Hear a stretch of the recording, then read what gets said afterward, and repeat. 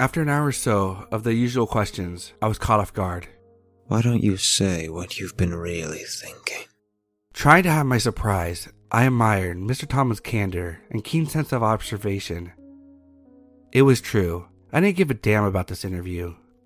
I was going to be leaving the network shortly after anyways, for a better job. It was the eve of my 40th birthday. I had 2 mortgages and canceled dinner plans. Instead, I was spending the night interviewing a serial killer. Maybe that's your dream, but I could tell you with the utmost certainty it wasn't mine. What do you mean, Mr. Tomlin? A twinkle came and went from his eyes. Why don't you stop wasting both of our time and ask the important question? I've only got a few hours left to live, you know. I met his gaze. For a moment, he struck me as a taller, thinner version of Hannibal Lecter. Was I afraid to ask? Sure, as afraid as anyone can be when confronted with such evil. But there's a very thick plate of glass between us, and 2 strong enough guards stationed on opposite corners of the room. Still, I was tired of pretending. He was right about that, at least. Okay, you win. I motioned to the cameraman to take a break outside the room. I pulled my chair closer, his face maybe 4 feet away from mine at this point, and even though there was a barrier between us, we were able to hear each other perfectly. Making no attempt to play nice anymore, I put my cards on the table, so to speak. So what kind of sick fuck eats people anyway? I paused for a moment before continuing. That's what you wanted me to ask, right? You happy now? Yes, Mr. Tomlin said. Yes, I am happy now. He grinned wildly. I saw that his teeth were perfect white, that resembled the purest ivory. They looked sharper than they should be. Or was that my imagination? Well, since you asked, I'd be glad to answer. It's not exactly something you could see yourself doing, is it, Mark? Eating people? No. Can't say there's any situation where I would find myself eating a guy. What about a girl? He asked quickly, making no attempt to hold in his laughter. Before I could express my disgust with him, he continued. I'm going to share a little secret with you, Marky boy. Oh yeah? I said sarcastically, humoring him by leaning in closer. Yeah. He said more seriously. What if I told you that before this interview is over, that you're going to develop the taste, just like I did? Did you just say the taste? And then Mr. Tomlin winked a single time, and my vision went black. In fact, everything went black.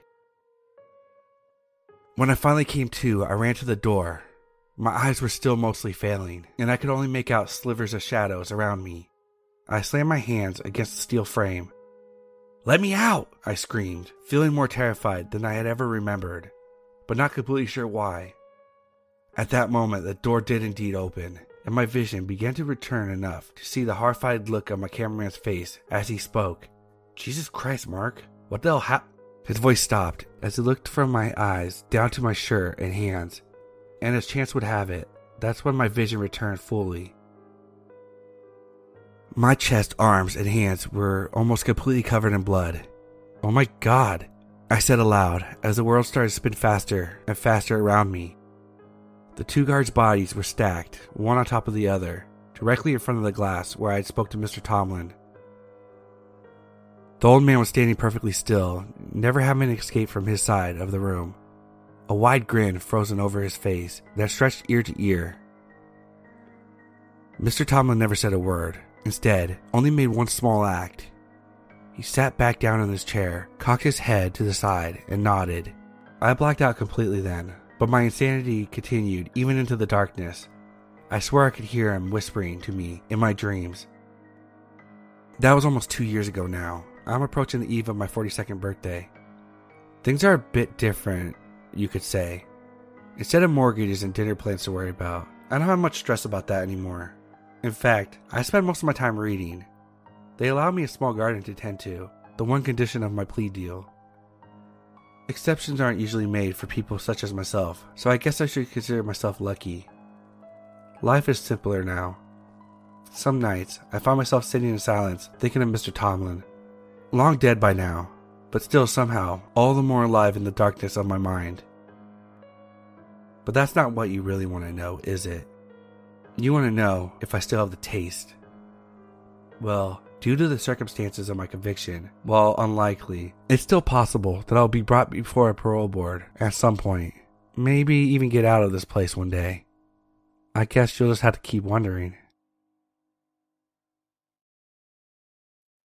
So first things first, my name isn't Joe. I'll get to that. 2 days ago, I moved into an old Victorian house on the edge of the city. I had gotten an amazing deal due to some type of death having occurred here recently. The realtor didn't want to go into details, but I was fine with that. I wasn't a superstitious man. That might be changing. The house has been great, except for the fact that the lights will flicker from time to time. Last night, they went out completely. I grabbed a flashlight and headed down to the basement. I had been in such a rush to purchase the home at a great price that I realized I didn't even know where the fuse box was. Scanning the basement, I found no sign of it. Then I noticed a wooden closet I hadn't seen before. The thick oak door was locked tightly, but luckily I had a set of keys from the previous owner. After trying a handful of them, the right key clicked into place and I was in business. Opening the door, I saw the fuse box on the wall above an old table. I tried different switches and then suddenly the power came back on. When I pulled the old chain that worked the light bulb above me, what was on the table came into view. It was crowded, but one thing stood out. A dusty Pikachu doll sat staring at me. As I took a step closer, I also noticed a series of papers next to it. Chuckling, I wondered if the previous owners had forgotten the little fella. I wasn't one for Pokemon, but I'll admit this thing and the smile on its face were adorable. Now, this is where things get interesting. As I picked up the series of papers next to the doll, I started to realize that they were letters from the previous owner. What follows is an account of those letters. I'll let you decide what to believe. My name is Joe, and I am a doll. It wasn't always like this. I had a life once. I had a middling attractive, somewhat loving wife. I had 2 children, a boy and a girl. They were pretty good despite the fact that they never cleaned up their toys, shoveled the driveway when it snowed, or held the door for old ladies. Kids, right? You get my point though. I haven't always been a doll. I don't remember how I died, but I'm pretty sure someone killed me. After death, not everyone can recall their last moments alive. I'm not sure what happened, but I do remember when my heart stopped beating. I was living life to the fullest one moment, then the next, my soul was floating around, bumping into everything in the room. Would you even call it a soul? I don't know the correct terminology, but whatever I was weightless and floating. Floating, floating, floating. After a few minutes of cheerfully bouncing off dressers and ceilings, I happened to glance down and notice something strange on the ground below me. There was a dark, perfectly circular hole opening up in the wooden floorboards. The hole was slowly growing in size, I realized, and I watched acrid smoke billow up towards the ceiling. That's strange. I don't remember there being a hole there, I thought. Suddenly, a blinding bright red light poured out from the hole and bathed the room. As I worked to regain my sight, I heard the murmur of voices. I listened as the damned called out to me. Join the damned, Joe. Join us. Yeah, no thanks, I said, rubbing my eyes and doing my best to navigate away from the red lights and yelling. I've never liked loud noises, especially when they are associated with the screams of the damned. So anyway, at the same time all of this was happening, another strange sight was unfolding as well. I looked out the second floor window and began to watch something miraculous. The clouds began to part, and through the clear blue sky I could see a beam of light start to shine directly down into the room. I looked up through the tunnel and was lost for words. It was so beautiful. Though far away, I could see the spirits of my friends and family that had gone before me. Even my dog Barky was up there. Seeing my childhood dog was enough for me, and I knew at that moment where I was meant to go. I pondered what life was going to be like for me now in heaven, quickly running through a list of people I hoped not to see up there, when all of a sudden I began to feel myself float slowly off the floor and towards the light. Well, here goes nothing. I hope Fred didn't make it to heaven, I thought, when something happened that I should have seen coming. I tripped. One of my loving children had neglected to clean up their toys again, and this time it was going to cost me eternity with Barky. As I began to spin out of control and towards the hellish screams and the hole below, part of me looked forward to explaining to my kids that this time their laziness might literally damn my soul for all eternity. See what happens when you don't pick up your toys? Daddy goes to hell. I looked out and started spinning away from the black hole and towards my daughter's room. Even though I was dead, all this spinning was making me a bit queasy. I was wondering if I was going to throw up ectoplasm or something. Then it happened. I caught a glimpse of the 2 new dolls my 8-year-old daughter had just blackmailed me into buying her the day before. Looking over at me in the department store, she had calmly stated that if I didn't buy her what she wanted, she would scream for exactly 2.5 hours. Maybe it had been the thought of an extra half hour of screaming, but I gave in and succumbed to her demands of terror. The first doll was a strong-looking green Hulk with bulging muscles and a look that he's not to be trifled with. The second was one of those, what do you call them? Pokemon? Yeah, I think that's what they are. Well, all I know is the Pokemon one was bright yellow and had the most ridiculous smile on its face. I was thinking about how stupid it looked when I blacked out. Apparently you have to be very careful when floating towards the light, because even the slightest mistake can change your fate for eternity. The next thing I know, I'm awake and staring at the ceiling of my daughter's room. It was all just a strange dream, I said, getting to my feet. Strange, though. This room seems bigger than it used to be. And Jesus Christ, that spider over there is humongous. Wait a tick.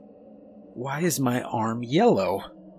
Now, what are the odds that out of all my daughter's things, my soul would happen to bounce into one of those goddamn Pokemon? My little legs ran quickly over to the mirror on the wall as I silently prayed that my worst fears weren't going to be realized. Please don't let me be trapped in that stupid-looking doll, I thought. I stood at the mirror and almost blacked out again as I saw what was now my reflection. To think, 2 hours ago I'd been drinking a beer and living life to the fullest, and now I was a yellow Pokemon doll with a ridiculous smile forever on its stupid-looking face. Maybe hell wouldn't have been so bad. The voices had sounded friendly at least. Well, I spent the first few hours beginning to come to grips with my new situation. I could move around freely, although I had roughly the agility of a teddy bear. My wife and children came home a few hours later to find my body laying on the cold wooden floor. I watched as my children cried earnestly, and I wondered if I had been there for them when they needed me. Oddly enough, my wife Margaret barely even seemed to notice that I was dead. Maybe she's the one that murdered me.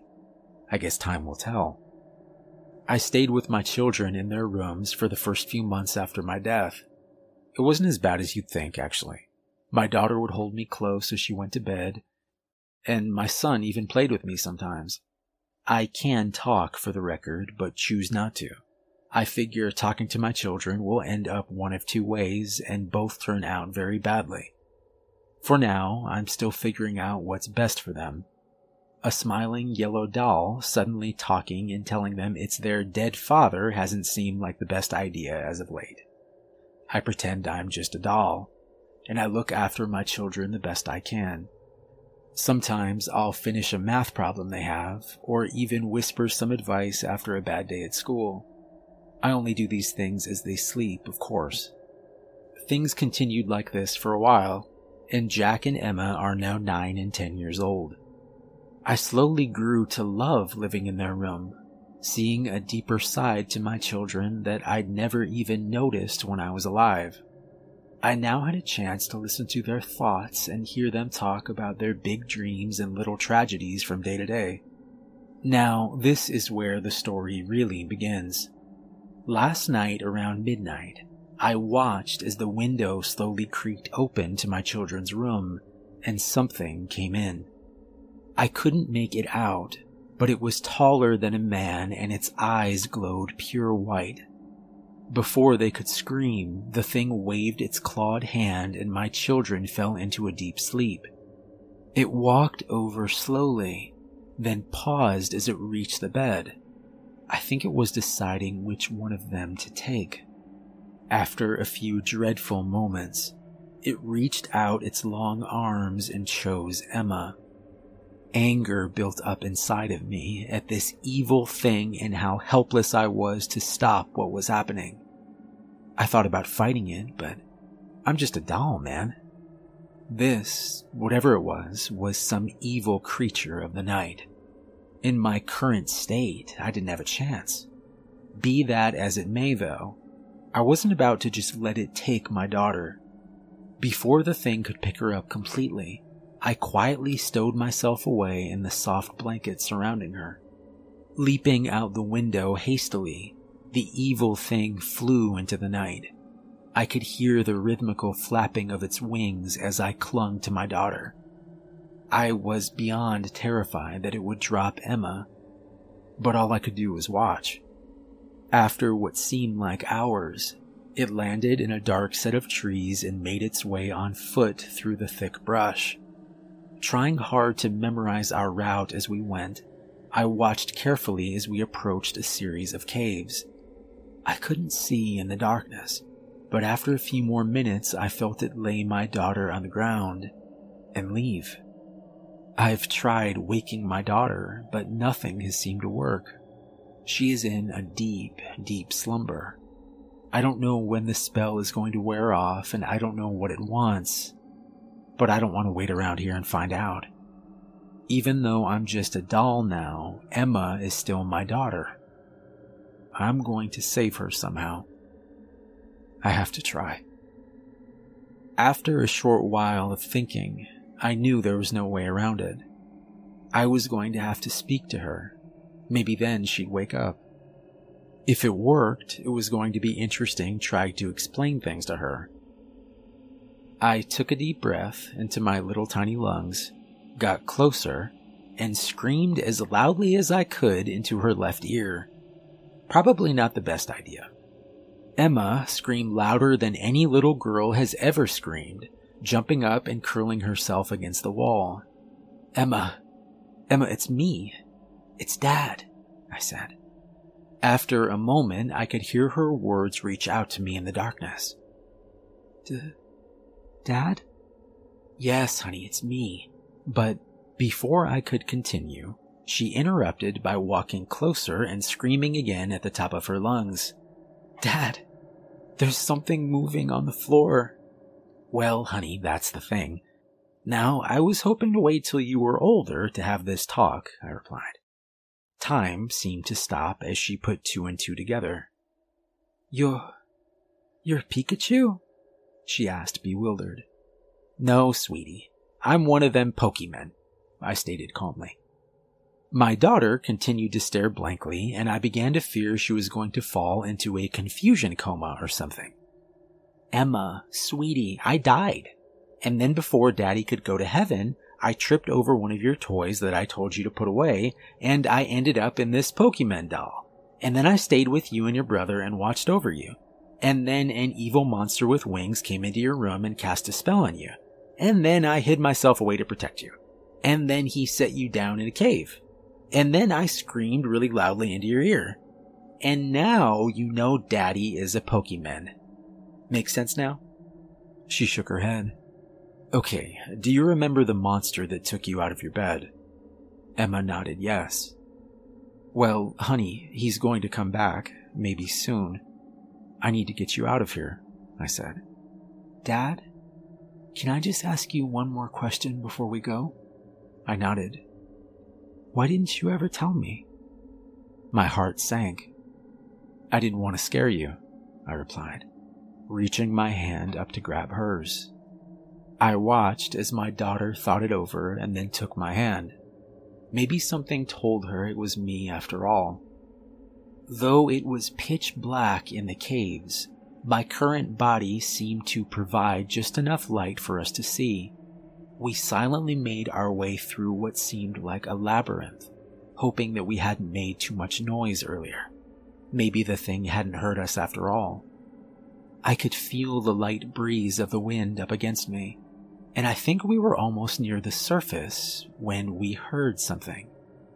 It sounded like the soft crying of a child, maybe a boy.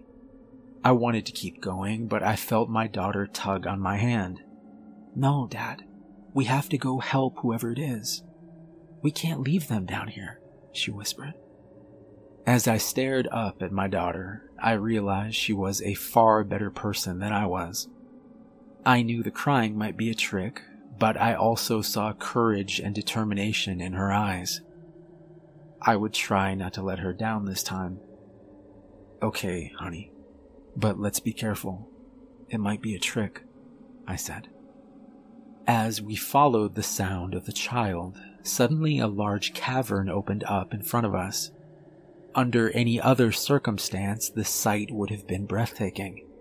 The walls and ceiling all around us were covered with some type of crystals. Every color you could imagine shone and blazed forth. It was beautiful, but we had no time to stop and stare. Had the crystals not lit the cavern, the next step would have been our last. The vast room in front of us had no bottom. A narrow bridge made out of the crystals seemed to almost float from our feet to the other side of the cavern. The boy was at the end of the bridge. His crying had stopped as he'd seen us approach, and now the three of us stared at each other. I would never have let my daughter cross something so dangerous, but before I could tell her to stay put, she was halfway across and headed towards the young boy. Pushing my fear of bottomless caverns aside, I rushed to catch up to her as we stood together in front of the boy. His hands and feet were bound. As we fumbled with the ropes, he spoke. "Who are you guys?" he asked. My daughter answered back. "Well, I'm Emma, and that's my father now, I guess." I waved up at him. "Your dad is Pikachu?" he asked Emma politely. But before either of us could respond, we heard it.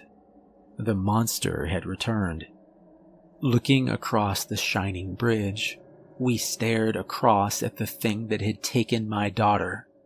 It towered over us, and its pale white eyes seemed to cast a new color upon the room. I put myself in between the children and onto the bridge. "Stay back. Maybe I can distract it while the two of you run past," I said. I watched as the thing unfolded its wings and began to smile. A row of red teeth, far too large for its mouth, were illuminated now, and I knew there was no way we could get past the creature. Then, suddenly, I heard the soft voice of my daughter behind me. "Dad, don't you understand? You're Pikachu now." I looked back at her.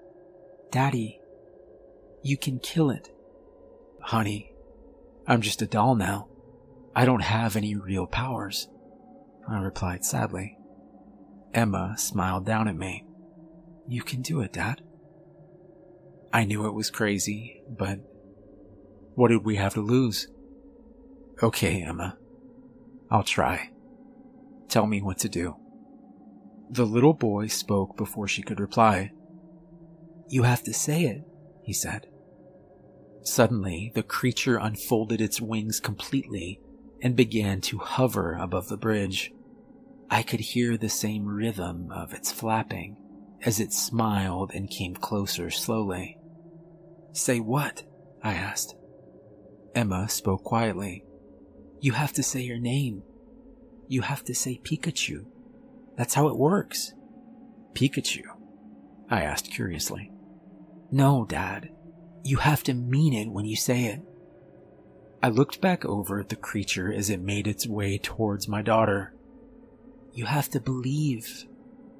As I looked from the creature back to my daughter, I felt a tiny flicker of hope. I took a step forward onto the bridge. Something began to change inside me. I could feel the beginning of electricity begin to surge. It seemed to flow through the ground, up into my tiny legs and into my entire body. My eyes began to shine brightly. Pika. The beginning of a spark. Pika. Sparks began to fly all around me now. The creature stopped smiling as my eyes glowed white. Pikachu!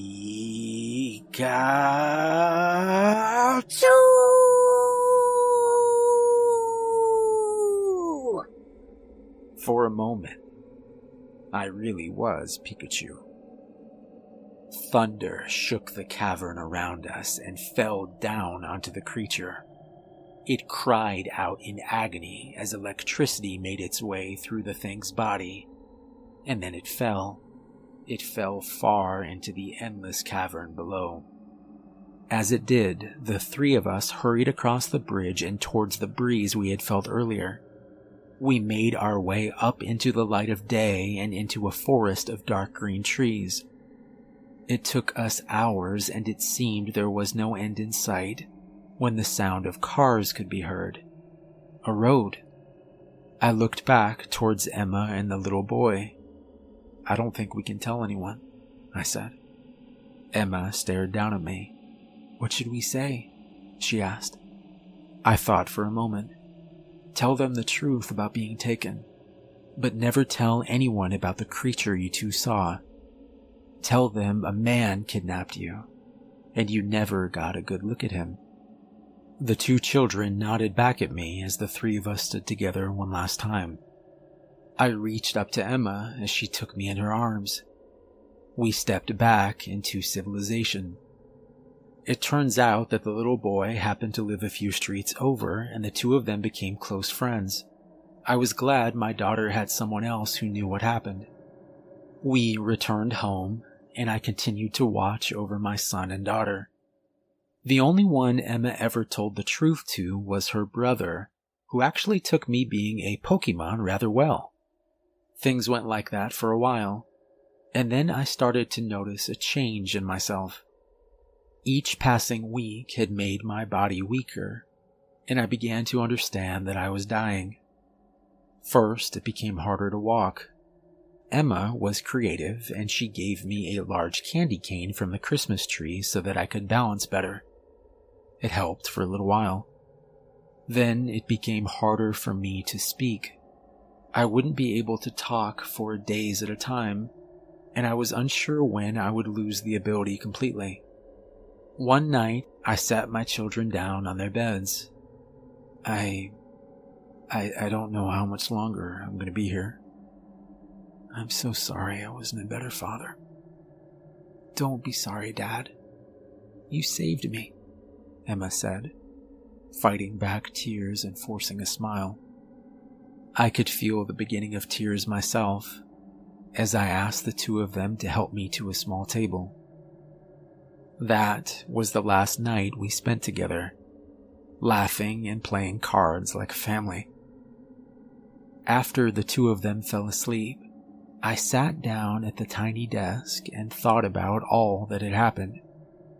Then the lamp went out. We had been having problems with the electricity ever since we got back home.